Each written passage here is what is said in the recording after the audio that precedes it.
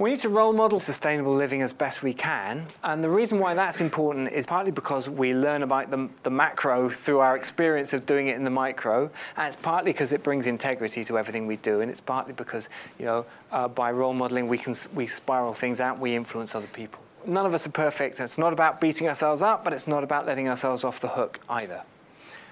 Apart from how we live ourselves, it's about how we influence. And this is where you really can affect your change, is to ask, well, you know, what are all the situations in which I can have influence over the whole system to get the system change I want? And of course, it starts with how I vote, but it's also how I influence my politicians, the media I support, where I put my money, what about schools, what about how I go to work, what about the company I work for, all of that.